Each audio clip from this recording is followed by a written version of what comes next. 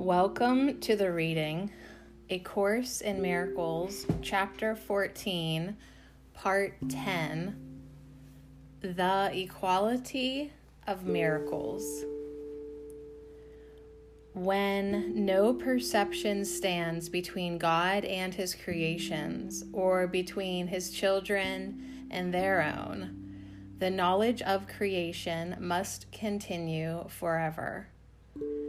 The reflections you accept into the mirror of your mind in time, but bring eternity nearer or farther. But eternity itself is beyond all time. Reach out of time and touch it with the help of its reflection in you.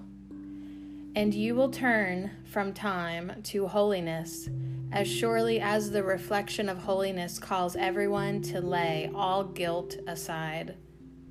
Reflect the peace of heaven here and bring this world to heaven, for the reflection of truth draws everyone to truth, and as they enter into it, they leave all reflections behind. In heaven, reality is shared and not reflected. By sharing its reflection here, its truth becomes the only perception the Son of God accepts. And thus, remembrance of his Father dawns on him, and he can no longer be satisfied with anything but his own reality. You on earth have no conception of limitlessness, for the world you seem to live in is a world of limits. In this world, it is not true that anything without order of difficulty can occur. The miracle, therefore, has a unique function and is motivated by a unique teacher who brings the laws of another world to this one. The miracle is the one thing you can do that transcends order, being based not on differences, but on equality. Miracles are not in competition, and the number of them that you can do is limitless. They can be simultaneous and legion. This is not difficult to understand once you conceive of them as possible at all. What is more difficult to grasp is the lack of order of difficulty that stamps the miracle as something that must come from elsewhere, not from here. From the world's viewpoint, this is impossible. Perhaps you have been aware of lack of competition among your thoughts, which even though they may conflict, can occur together and in great numbers. You may indeed be so used to this that it causes you little surprise. Yet you are also used to classifying some of your thoughts as more important, larger, or better, wiser, or more productive and valuable than others. This is true of the thoughts that cross the mind of those who think they live apart. For some are reflections of heaven, while others are motivated by the ego, which but seems to think. The result is a weaving, changing pattern that never rests and is never still. It shifts unceasingly across the mirror of your mind, and the reflections of heaven last but a moment and grow dim as darkness blots them out. Where there was light, darkness removes it in an instant, and alternating patterns of light and darkness sweep constantly across your mind. The little sanity that still remains is held together by a sense of order that you establish. Yet the very fact that you can do this and bring any order into chaos shows you that you are not an ego, and that more than an ego must be in you. For the ego is chaos, and if it were all of you, no order at all would be possible. Yet, though the order you impose upon your mind limits the ego, it also limits you. To order is to judge, and to arrange by judgment. Therefore, it is not your function, but the Holy Spirit's. It will seem difficult for you to learn that you have no basis at all for ordering your thoughts. This lesson the Holy Spirit teaches by giving you the shining examples of miracles to show you that your way of ordering is wrong, but that a better way is offered you. The miracle offers exactly the same response to every call for help. It does not judge the call. It merely recognizes what it is and answers accordingly. It does not consider which call is louder or greater or more important. You may wonder how you who are still bound to judgment can be asked to do that which requires no judgment of your own. The answer is very simple. The power of God, and not of you, engenders miracles. The miracle itself is but the witness that you have the power of God in you. That is the reason why the miracle gives equal blessings to all who share in it. And that is also why everyone shares in it. The power of God is limitless, and being always maximal, it offers everything to every call from anyone. There is no order of difficulty here. A call for help is given help. The only judgment involved is the Holy Spirit's one division into two categories, the one of love and the other the call for love. You cannot safely make this division, for you are much too confused either to recognize love or to believe that everything else is nothing but a call for love.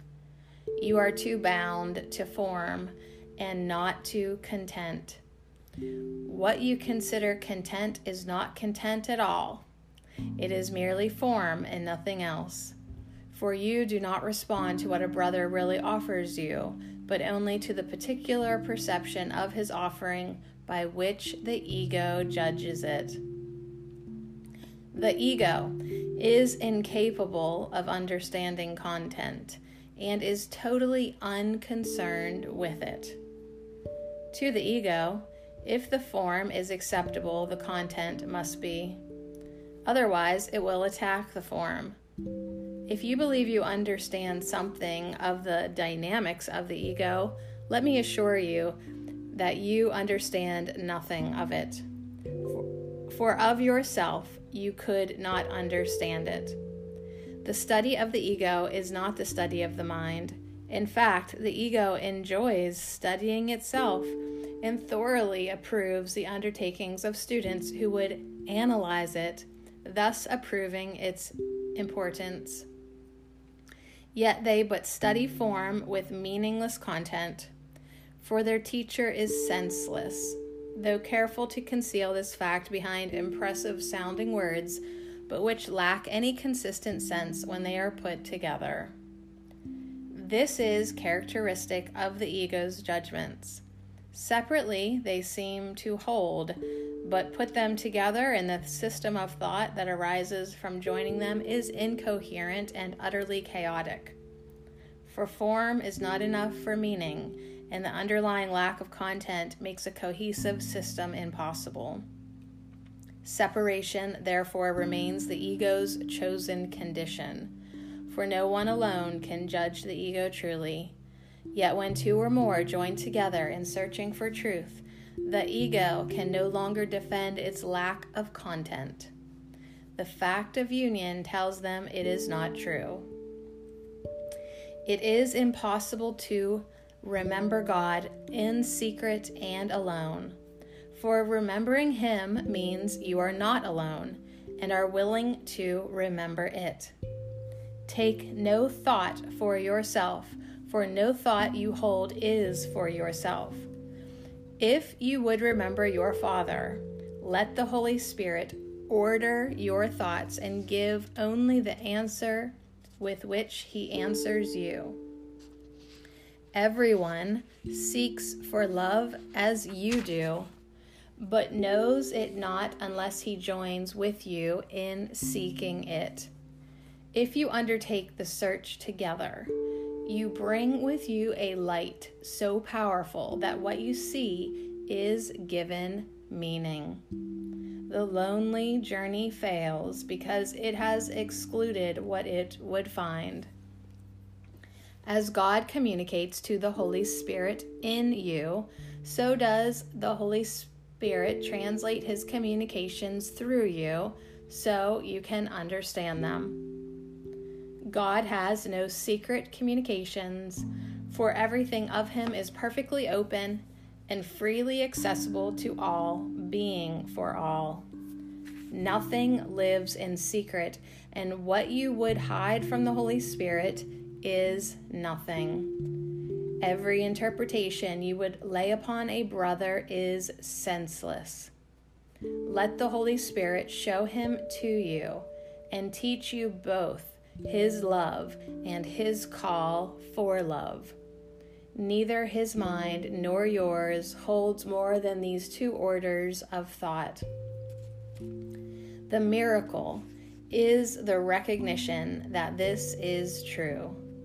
Where there is love, your brother must give it to you because of what it is.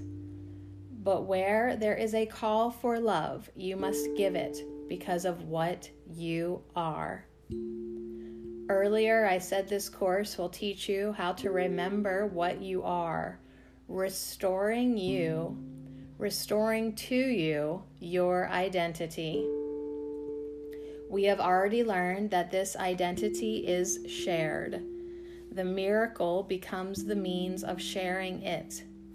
By supplying your identity wherever it is not recognized, you will recognize it.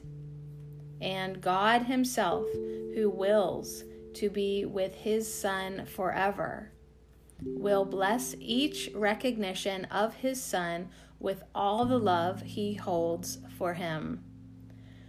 Nor will the power of all his love be absent from any miracle you offer to his Son. How then can there be any order of difficulty among them?